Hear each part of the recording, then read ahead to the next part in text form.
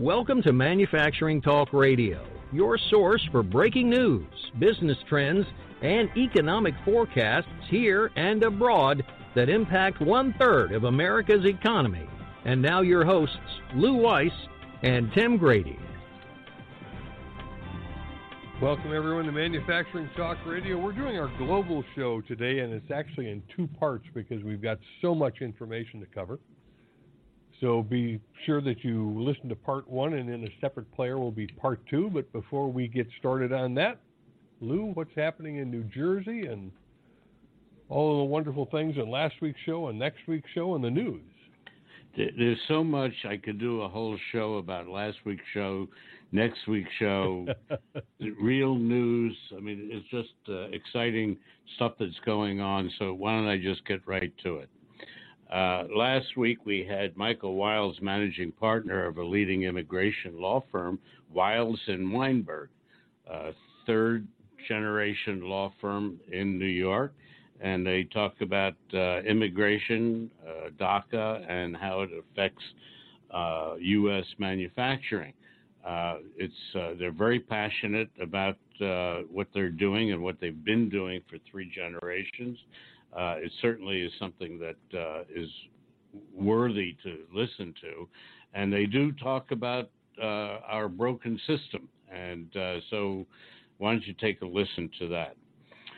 Also, last week, and we're going to be doing our postscripts from now on with regards to women and manufacturing, otherwise known as WHAM. It's a show that's on Manufacturing Talk Radio. We are going to be breaking it apart, and we're going to have its own podcast website. But for right now, it's on Manufacturing Talk Radio. Last week, we had Karen Norheim from American Crane. Karen's a terrific role model for other women and men in manufacturing. She's the Executive Vice President of American Crane and Equipment Corporation, and she oversees the successful day-to-day operation of almost a 200-person manufacturing company. She's going to be interviewed. She was interviewed by ML Peck and Linda Regano. Great story, great how she got to where she is. It's certainly worthwhile, and it's certainly a situation where we have accomplished women interviewing accomplished women. That being said, going right to our news items, which I could be on the show myself for about another hour. NASA, they fired off a rocket last week, and they had two major components that were 3D printed. The engine blasted off. It passed all the NASA tests. And one of the interesting reasons and the benefit of using these parts is that one of the parts in itself had originally 78 welds. Now, if anybody knows anything about welding, sometimes welds don't go so well. And if you lose a weld, you could lose a rocket. So they had this part that was printed, 3D printed, no welds. The time to make it was a fraction of what it normally would take to make those parts, and it was quite successful. They're now looking at seeing what other parts they could do the same thing with. And you could be sure that Aerojet, who produced the part, and NASA, who's paying the tab, is being watched by other organizations like Boeing and Lockheed and United Technology and General Electric and all the rest of the aerospace guys who are looking at every place that they could save a nickel and save a minute. So this is going to be a continuing growth situation for the 3D printing industry. Okay, next item. This is an exciting one, and Tim and I have been involved in this to some degree, about Scott Garrett, formerly a Republican from New Jersey until we threw him out, and he now is a candidate for to fill the quorum for Ex-Im Bank. Our NAM organization, National Association of Manufacturers, are put in their 2 cents about it, and they said that, let me just make sure I get the quote right, he is untrustworthy and unqualified to head XM Bank, and the vote is today. So be on the lookout for that. We don't want Scott Garrett in XM Bank. And XM Bank is very important for our export sales, which was good for our economy and good for your paycheck and good for the stock market and so on. So let your congressman know in the Senate Banking Committee, because they're the ones who vote on him. He's untrustworthy and unqualified. I can't say it enough times. This is something that Tim and I have been talking about now for almost 4 years, and the Wall Street Journal finally is doing something about it. And they have been involved with manufacturing business around the country and are hosting Parents' Night to try and persuade parents of the benefits of careers in manufacturing for their children. The recruitment drive also reflects the high number of position manufacturers have open due to low employment levels. My understanding is 700,000 jobs in manufacturing that are open and available. The Journal reports that the employers are appealing to parents by presenting how careers in manufacturing could be rewarding and will keep their children close to home, as well as saving them cost of college. There's also another point about that 40% of the kids that go to college, they spend $100,000, $200,000 and don't graduate. How would that make you feel, Mom and Dad? So the story is, make sure that you look up the Parents' Night somewhere in your location in this country and take advantage of this. It might save you a couple of bucks. All the reports that are coming out the last couple of weeks, particularly since the beginning of December, have been stating incredibly high optimism levels. The Institute of Supply Management has come out with great numbers for manufacturing from the month of November. NAM has come out with their set of numbers. The FMA has come out with their set. MAPI has come out with their set. Everything is looking good. The survey that NAM did shows a 20-year high in this survey of optimism that manufacturers have. So this is really great.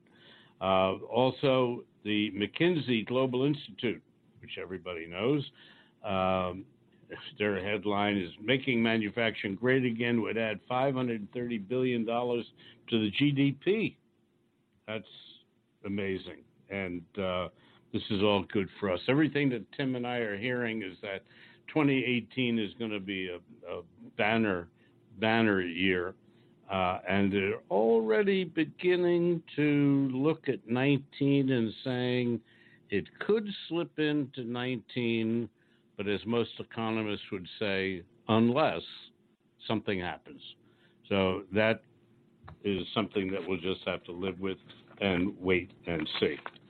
I think that's, like I said, Tim, I could go on and on here today with regards to the news items. There's a lot of exciting things. Everybody knows about it.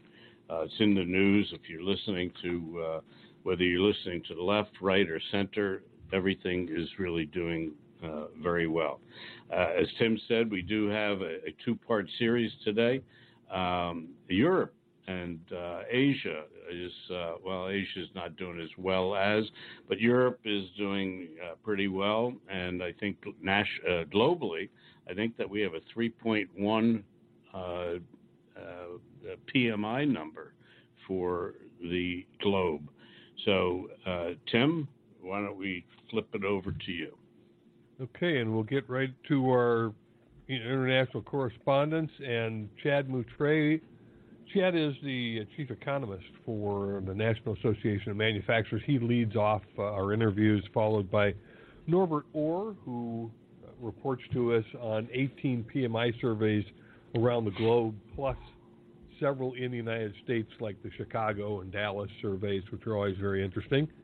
In part 2, you'll hear from Royce Lowe, who is our EU and UK correspondent, followed by Chung Wang, who is our Asia correspondent. So let's get to Chad and Norbert. Well, welcome back to our next segment. We have the Chief Economist, Chad Moutray of the National Association of Manufacturing, who's going to be talking to us about the fourth quarter survey, which I got to steal the line from him. It's a 20-year high survey that they haven't seen in 2 decades. So that being said, Chad, take it away. So Lou, you make a great economist here. You I like that. So yeah, we go out once a quarter. We've been doing it since 1997, and we had the highest number of optimism in this survey, the fourth quarter survey, than we've ever had in those 20 years. So 94.6% of our members right now are positive about their company's outlook. So that's up from 89.8 in the third quarter, and for the year as a whole, we've actually had pretty phenomenal optimism all year long. It's averaged 91.8, right? So we've never had a year in terms of optimism like we've had in 2017. So we can dig into some of the numbers behind that, but that's a pretty impressive numbers overall. I think everybody's recuperating from the 2008 Great Recession and finally want to feel good. I agree. I mean, it's pretty clear that we're seeing the numbers turning the corner, not just in the U.S. but elsewhere. Although I think certainly policy plays into these numbers. We did a number of questions about tax reform in the latest survey, and you had about 64% of our members who said that. Sorry, I said that wrong. 63% of our members who said that if there was tax reform, they would increase capital spending.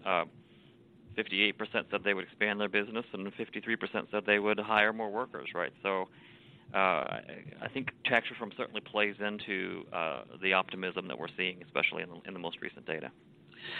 Well, all that is good insight. The question, of course, is in relation to hiring more people. Where are they getting them from? There are already 700,000 people short in manufacturing. You hit the nail on the head, Lou. I mean, and we've talked about this many times before. I think one of the other big talking points in this survey, beyond the all-time high kind of numbers, was the fact that workforce was the number one problem. Sure. In the 7 years that I've been at the NAM, and since I added this question, it's always been healthcare or taxes or regulation that have dominated the top of that list. And this time, the biggest primary concern was attracting and retaining a quality workforce. So, again, about 73% of our members said that. 80%, almost 80% of them said that they are currently struggling to find some talent. And so that really, I think, speaks to that tightening in the labor market that we've seen really all year long. This has been a situation that's going on now for a number of years, and Tim Grady, my co-host, who's out on assignment for this show, we've been hearing this, the skill set, the skill gap issue, the training issue, the retirees, 10,000 people a day retiring, the 4,000 people a day coming back into the workforce. There seems to be a deficit there. So with all this optimism, we've been telling the story that manufacturers have to think out of the box in terms of how and where to get new skilled, semi-skilled, or trained people to be able to do the work that's required. I agree, and we actually asked a question on that very topic. It's a good segue, Lou. I don't know if you knew that, but it was a good segue. You blew it in my ear. You blew it in my ear before. One of the questions we asked was, how are you filling those positions, given that you're struggling to find that, with that skills gap? Mm-hmm. 2/3 of our members said that they're working their existing workforce more. 64.5% said they were creating or expanding their internal training programs. Right. 56.5 said they were collaborating with educators or on skills certification programs.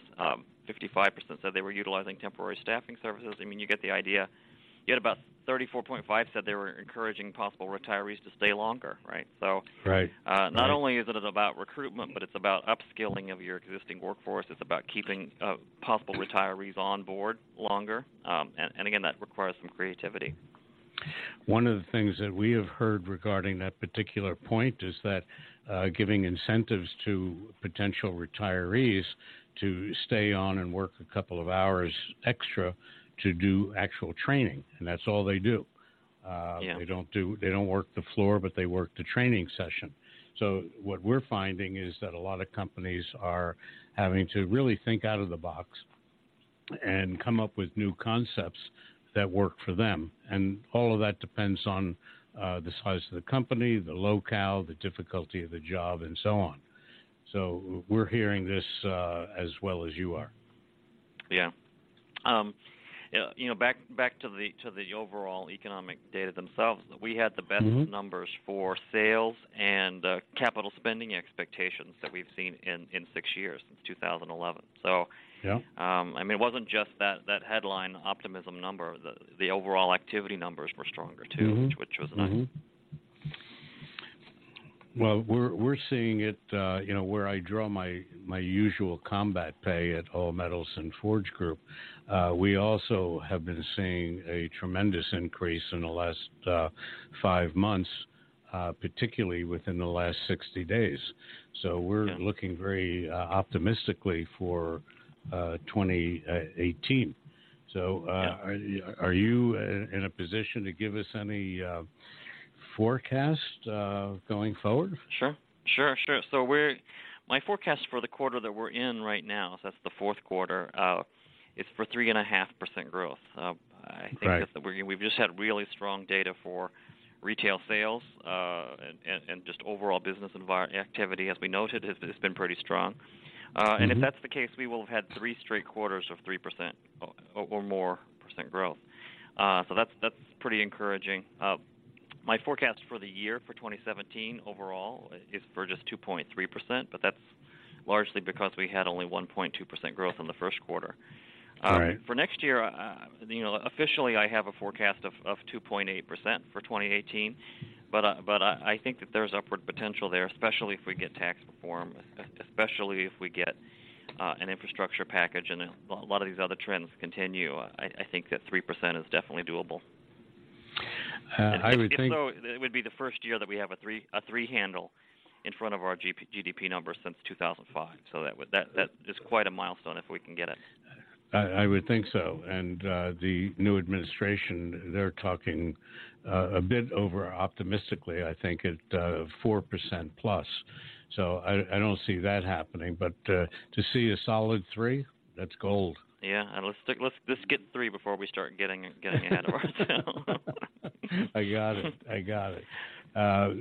So are you looking at January, February as a continuation of our November and what December is beginning to look like?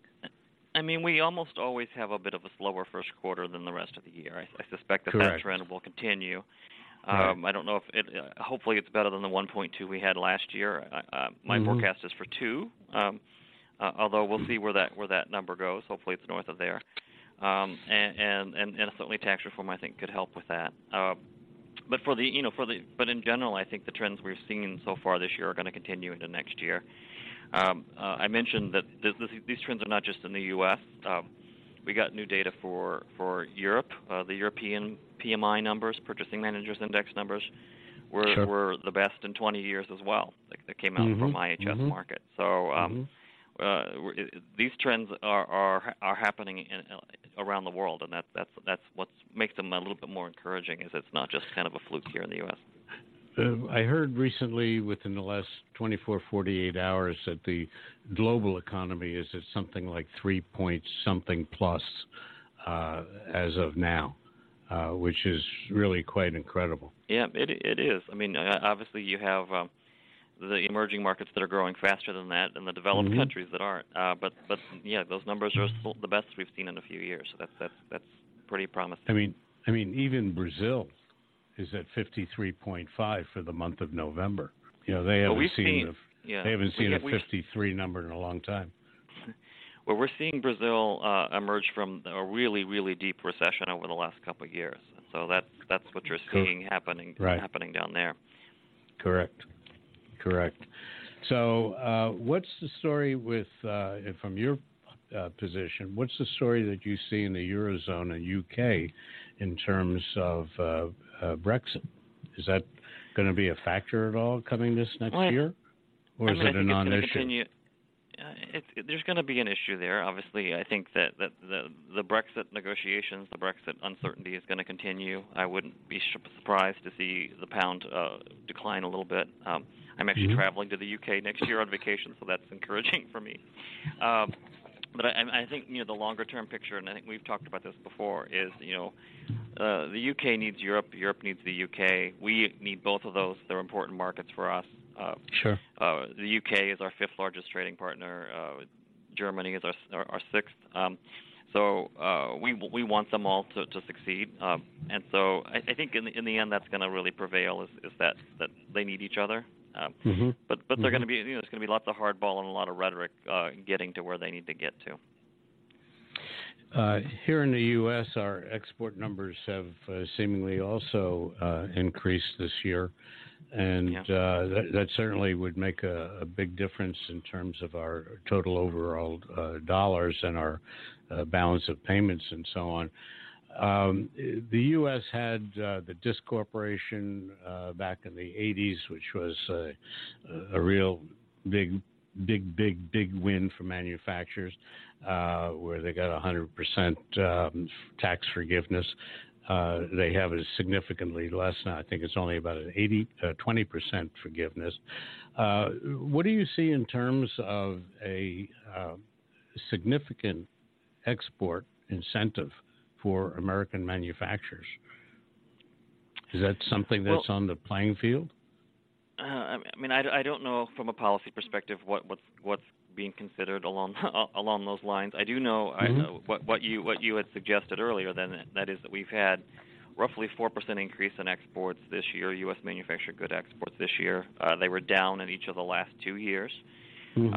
To put that number in perspective, we had an all-time high in 2014, so we've come off of that high a little bit, but at least we're moving in the right direction now. Finally, right. The big issue from a policy standpoint is that the NAM and certainly all manufacturers are really closely following the NAFTA negotiations. They're closely following what's happening on trade in general.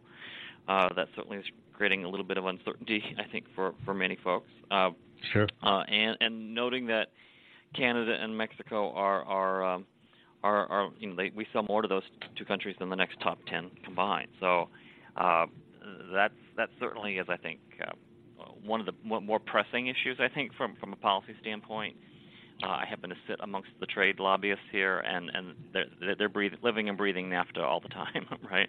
And I think that will certainly that's going to really dominate the overall conversation for the first quarter of 2018.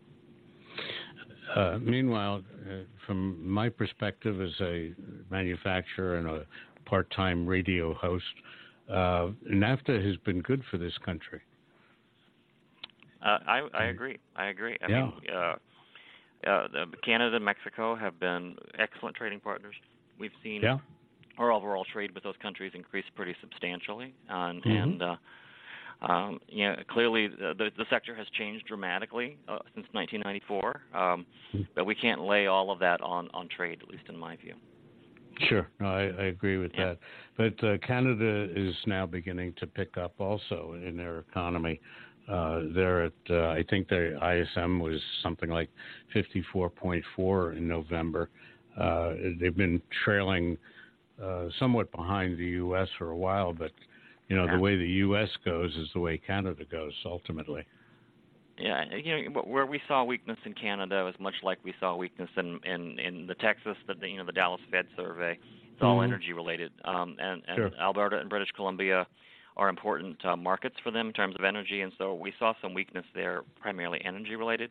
But as energy has stabilized, Canada has stabilized. Meanwhile, in the Midwest, the ISM in Chicago is just going through the roof at 63 point something plus. That Midwest is that Rust Belt is getting a little less rusty. I think I agree. I agree with that. I was just in the Midwest, and so I agree. And I think that really speaks, I think, to why so many of our members are upbeat right now. Is that the overall demand and production and employment have tightened pretty significantly. You have demand and the overall new orders and output measures from ISM have been over 60 for much of the last few months, and you have hiring, the employment figure, close to 60 really for each of the last 2 months. So, again, those are all great measures for us in terms of overall health. So we're all looking pretty healthy for the end of the year and going into the beginning of the new year, even though the first quarter generally weakens. But back in 2014, we personally, All Metals and Forge, we had the strongest month that we ever had in December, which is generally not a great month because it's only 2 weeks long. And it just flowed right into January of 2014, and we were just cooking with steam at that time.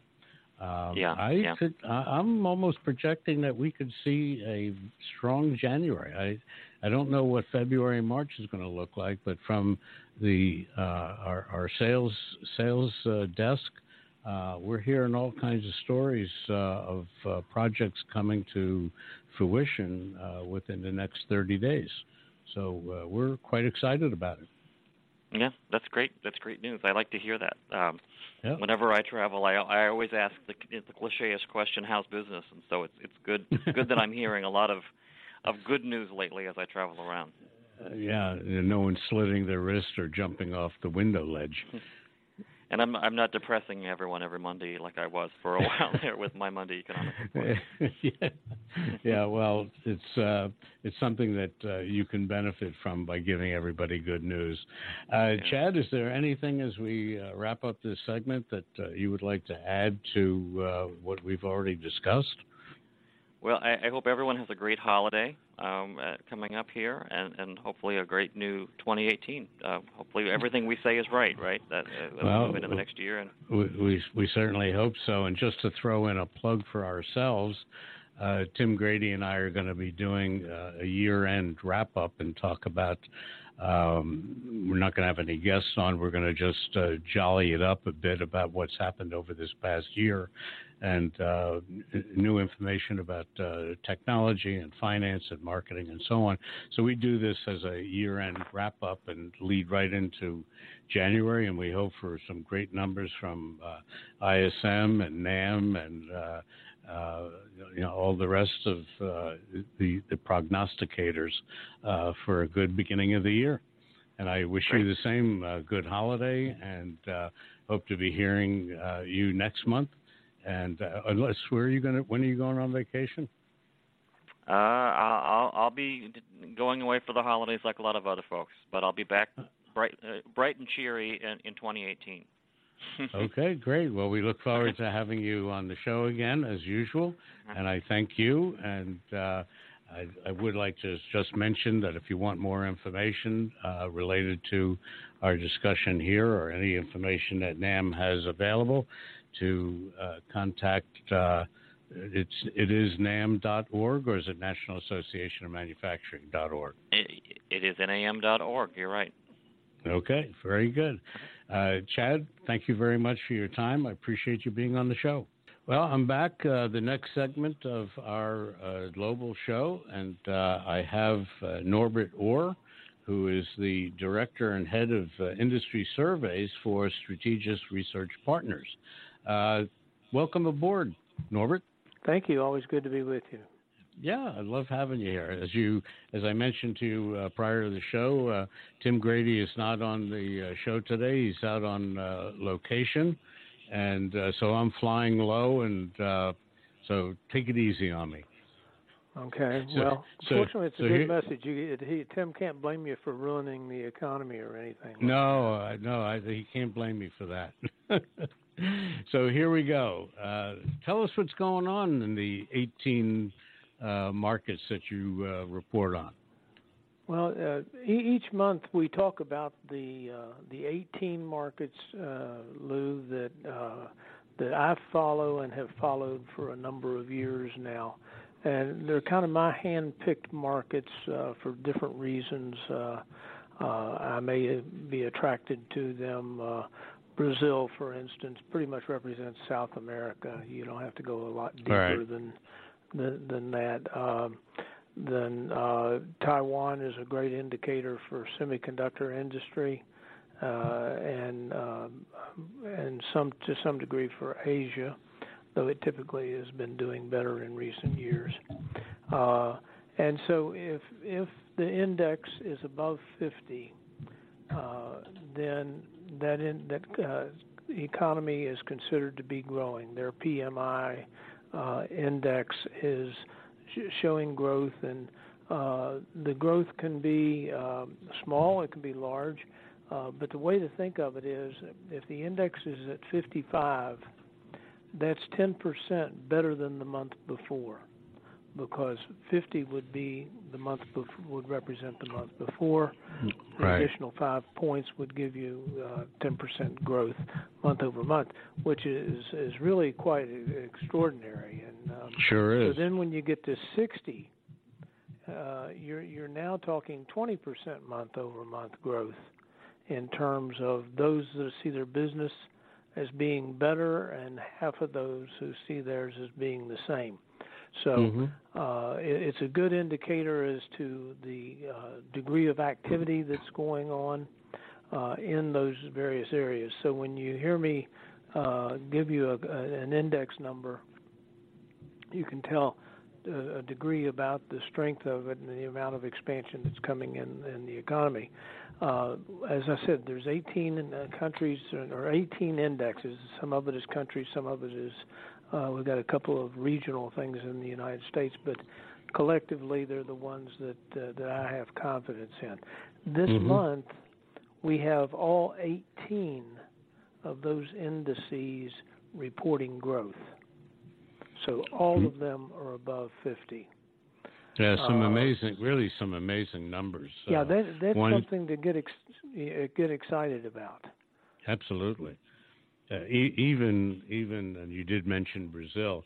I mean, Brazil at 53.5, I believe it is really a staggering number, considering that they've been virtually in the economic toilet for so long. And that's absolutely the case. And Brazil has struggled. Brazil will see struggles in the future. It's not that they're out of it completely, but for right now, that's a real move forward for Brazil. That's now, let's see how many months. That's now 1, 2, 3, 4, 5, 6, 7, 8, 9 consecutive months at 50 or higher. Now it has really stayed right around the midpoint, so it's not a huge amount of growth. But compared to the 9 months before that, when it didn't record any growth at all, it's certainly a strong performance that we're seeing. Absolutely. Asia is a little bit of a mixed bag. There's 2 surveys in China. One I helped them develop, which is the official China survey, and it came in at 51.8. They would contend, the Chinese would contend that represents about 6% growth in GDP.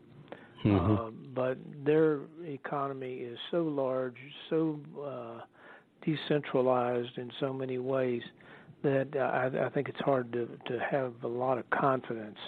The other thing that bothers me is the China survey, the CFLP survey, doesn't move very much. It doesn't have very much variability, which is normal in most economies, that you do have a high degree of variability that enters into it. But China doesn't seem to have that. I worry sometimes about the quality of their responses that they're getting from that. Taiwan is one of my favorites. In fact, I'm leaving for Taipei on Saturday. Taiwan is at 57.2, down from 57.7, down from 58.7, down from 58.8. Everything's right in that range, very strong, and it's a really strong indication as to what's happening in the semiconductor industry, because Taiwan's economy is driven by that industry. Correct. You have a couple of regionals that I would like to talk about, regional here in the U.S., considering that we've come out of a long and ugly recessionary period from 2008 and a slow recovery. And I'm seeing things like the ISM for the Chicago region at 63.9, which is really unsustainable and really a great number. And then you also have Texas at 55 point something. And these are very strong, important areas for the country. Yeah. Chicago has been at a very high level for quite some time. It's at 63.9 this month, but that's down from 66.2. Right. One of the things that throws me off about Chicago is it's almost always an outlier. When we put these 18 surveys on a scatter plot, everything tends to bunch up somewhat, except for Chicago, which tends to be way out on its own. And that could be that it's going up more rapidly than the rest of the indexes, or it could be going down more rapidly than the rest of the indexes. One of the issues is Chicago combines manufacturing and non-manufacturing. So it's not a pure look at manufacturing. It could be, the makeup of their panel may favor the non-manufacturing sector and be more in tune with growth. But anytime in a data set something looks strange because it keeps showing up as an outlier, there's always a reason for it. May not be able to figure it out, but there's a reason for it, which says that they're probably not anywhere near as good as the report makes them look. Got it. So let's talk a couple of the others. Yeah. Interesting, if I can continue kind of on the Chicago. Sure. While I'm in the region, I'm a big fan of the Milwaukee survey. Even though it's only 90 miles away from Chicago, it's like another world in terms of industry. And Milwaukee is the home of many companies, either their home office or major divisions, headquarters in Milwaukee that are in durable goods. And we divide products into durables and non-durables. In the durables category, that's usually somewhere between 35 and 50% of product of GDP, manufacturing's contribution to GDP. This month, Milwaukee is at 59.6, down from 63.6, up from 60.2. So Milwaukee has been doing extraordinarily well, and that translates to companies like Johnson Controls, Harley-Davidson, John Deere, and Caterpillar are in that region. So the people that are in the big hard goods are doing quite well right now. Yeah, I see that. The other survey that is it sustainable at this level? It's not. When I see a reading of 60, Lou, it's never sustainable. Okay.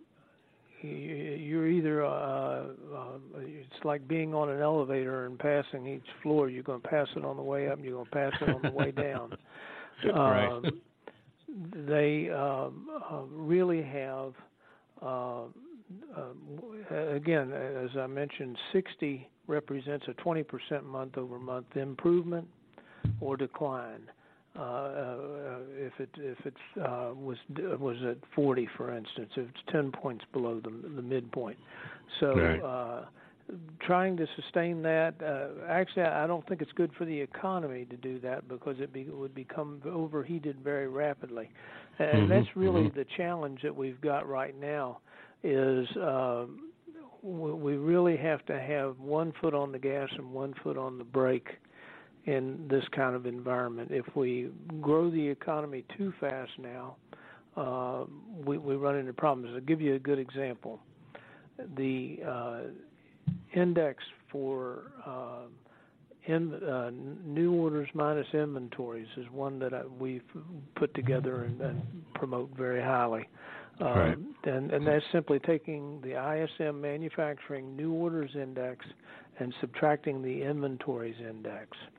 Right. Well, this month, new orders outstripped inventory by 17 points.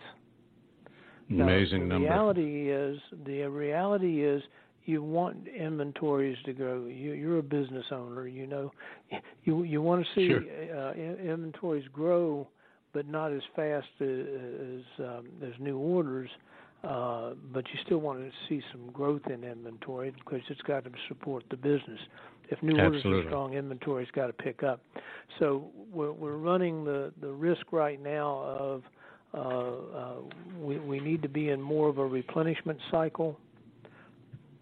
And so I look for things to kind of cap where they are, very close to that, and start to flatten out a little bit. And that's not bad. That's what we expect the economy to, if we want to see a reasonable growth rate, and reasonable right now in my mind is 3 to 4%. And I think most economists would certainly take 3 to 4% if we can generate that. Yeah. You know, one of the things that we look at to support your point is that as sales go up, we have to increase our inventory. And when I look at new order increases and I see inventory not keeping up, that usually is a good indicator for our business, which is the metals industry, that I know that new orders for metals are coming in. It's just a question of a week, 2 weeks, 3 weeks. So I look at that number very, very precisely, and we can almost predict what's going to come. Yeah, the other inventory number that I like is customer inventories. Right. And customer inventories is really, you know, if you look at the way that the Producers Price Index categorizes things, they consider that there are those industries that are dedicated to raw materials or refinement of raw materials, those that deal with intermediate goods, components, and that type of thing, and then finished goods. Well, finished goods are typically getting closer to the end-use level. It's going to wind up on a retailer shelf, a distributor's shelf, something along that line. So looking at what customers' inventories are doing is really kind of the ability to look up the supply chain and say, okay, if they're overstocked, my business is going to slow. If they're understocked, then my business is going to pick up. Right. And so I think those two inventory numbers together are quite valuable. Before we get on to a couple of the numbers from Europe, Germany, Eurozone, and the UK, I'd like to ask you a question regarding a very important issue that's always in the news lately, and that's the skill gap and the lack of skilled labor. And, you know, the term that we keep hearing about bringing jobs back to America. Meanwhile, we have more jobs than we can fill right now. How is that going to affect overall, let's say, U.S. numbers into the future, as you see it? Well, I'm kind of a supply-side type of economist when you get right down to it. I believe if there's a demand, somebody will fill that demand. Right. It may not happen overnight, but it will happen over time, and people will start to do things. We've got some things that have happened in the supply chain in recent years. It's become much more difficult to hire good employees. And good employee is one that's bright, one that's interested in the business, one that shows up on time for work. Right. Those people have become less and less. And one of the reasons for that is I always contend nobody's raising their children to work third shift. They all right. think they're going to have a 9-to-5 job, 5 days a week, with an hour and a half for lunch. That's correct. And that's not the real world. That's not the white collar world. But that's what they're looking for. The other thing, we've become very selective about who we'll hire, so that large companies, particularly those that are in durable goods and consumables, I've got a lot of experience with paper mills. Hiring people to go into that environment where the safety is a big issue and so on, don't want to hire people that can't pass a drug test, and don't want to hire people That's a big issue, Norbert. And secondly, those that don't have a felony. Right. We have to believe at some point that people can be rehabilitated and have rehabilitated themselves. But even those that get off of the drugs and get themselves squared away, at some point they have to be given a clean bill of health and an opportunity to get back into the economy. That alone would make a difference, I think, in the labor force when it comes to skilled labor and people that can learn jobs.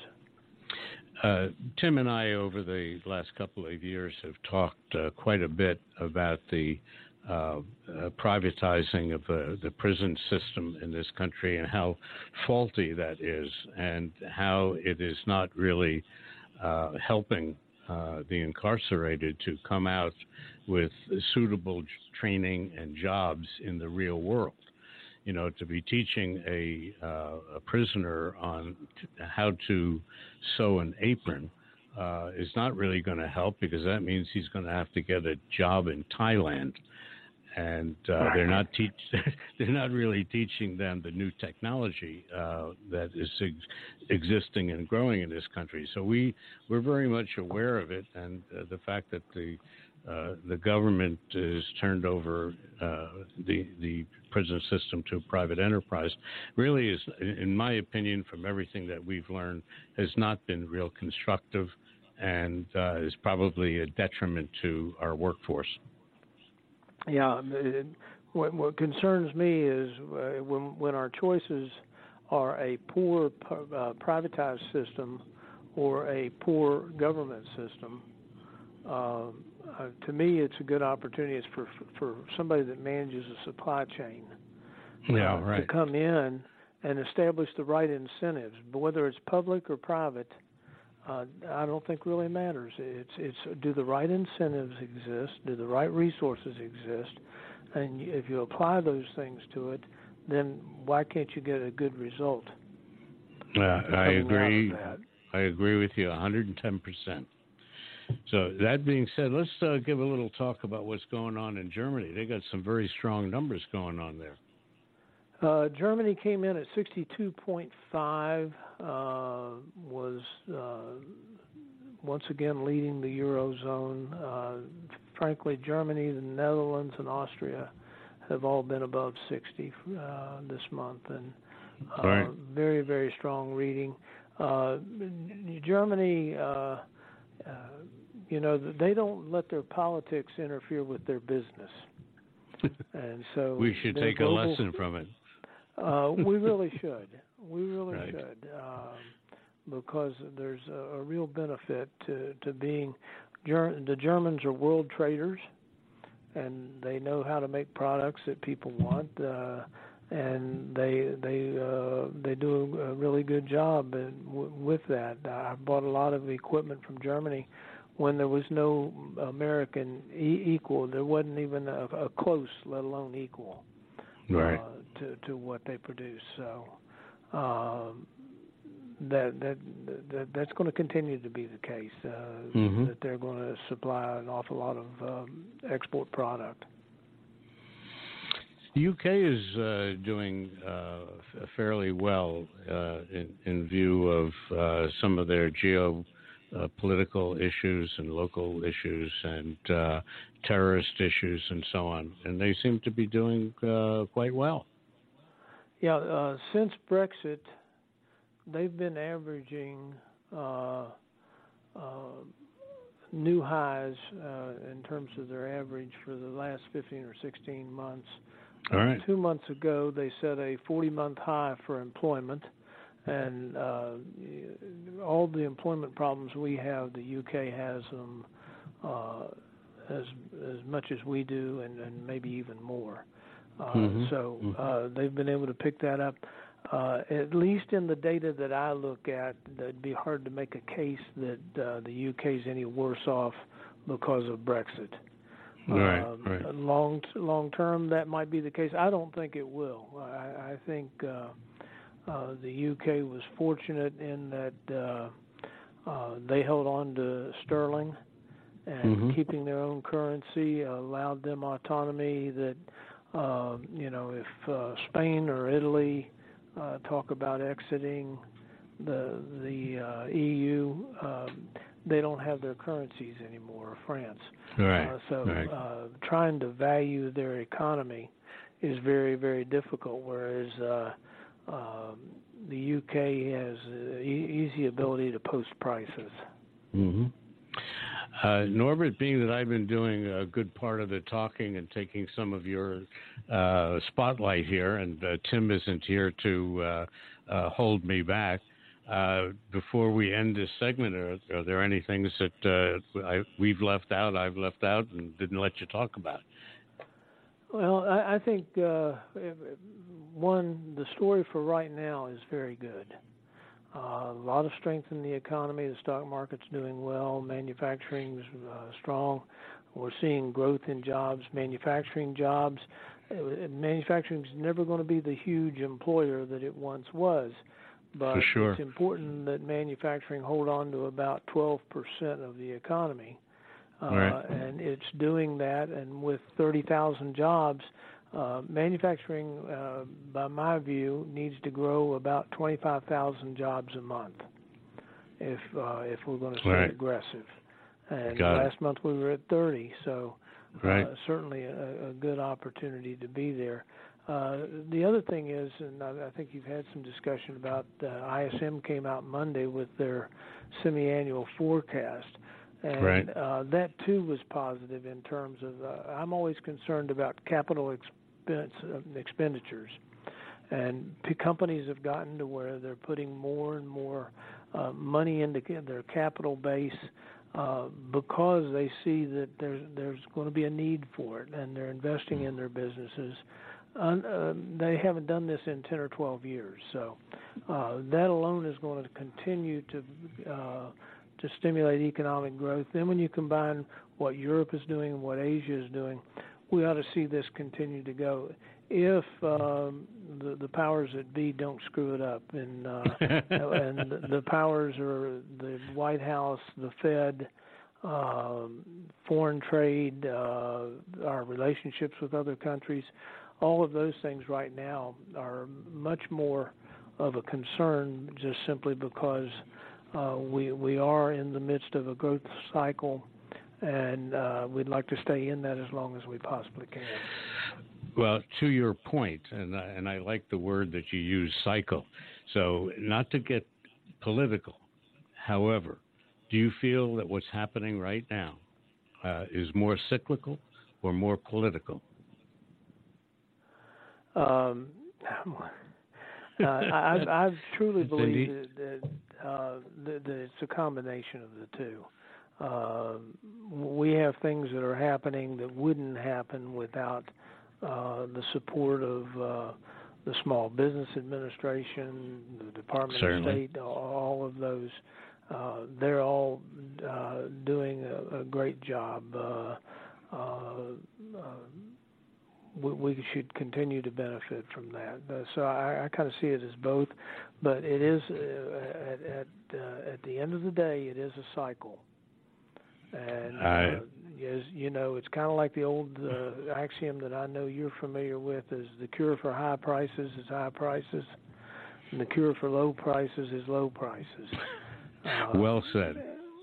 And so the cure for growth, or the way to continue growth, is to continue to support the right part of the cycle. Norbert, well said.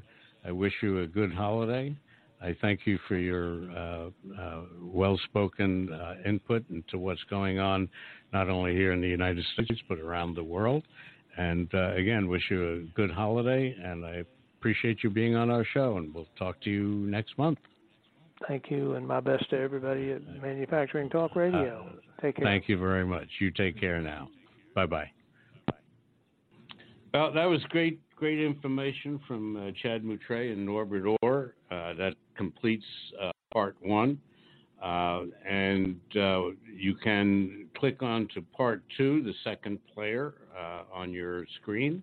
But I do want to talk about Manufacturing Talk Radio's year-end wrap-up show that Tim and I do every year.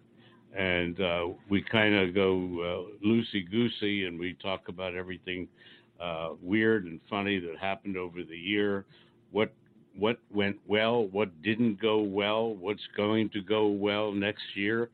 So we have a lot of things to talk about. We did, I don't know, about 55 or 60 shows, so we're going to take the best of and we're going to talk about it. So that's next week's show. In addition, let's not forget, and for those of you who don't remember, we do have our new show, WHAM, Women and Manufacturing. And their next week's show is with Leah Curry, who is president of Toyota Motor Manufacturing in West Virginia. She's going to be interviewed by one of our regular women hosts, Jennifer McNeely from 180 Skills. She's done a couple of shows with us already, and she's terrific. And having Toyota president, I'm sure she's going to be able to tell us wonderful things on how she managed to get to where she is. And it's great to see that happening. So that is where we're at. That kind of wraps up part one. Stay tuned for part two. Just click on the second player, and you'll hear our interview with Royce Lowe and Chung Wang, who are our correspondents overseas. Thanks for listening to part one on Manufacturing Talk Radio. This podcast is a part of the C-Suite Radio Network. For more top business podcasts, visit c-suiteradio.com.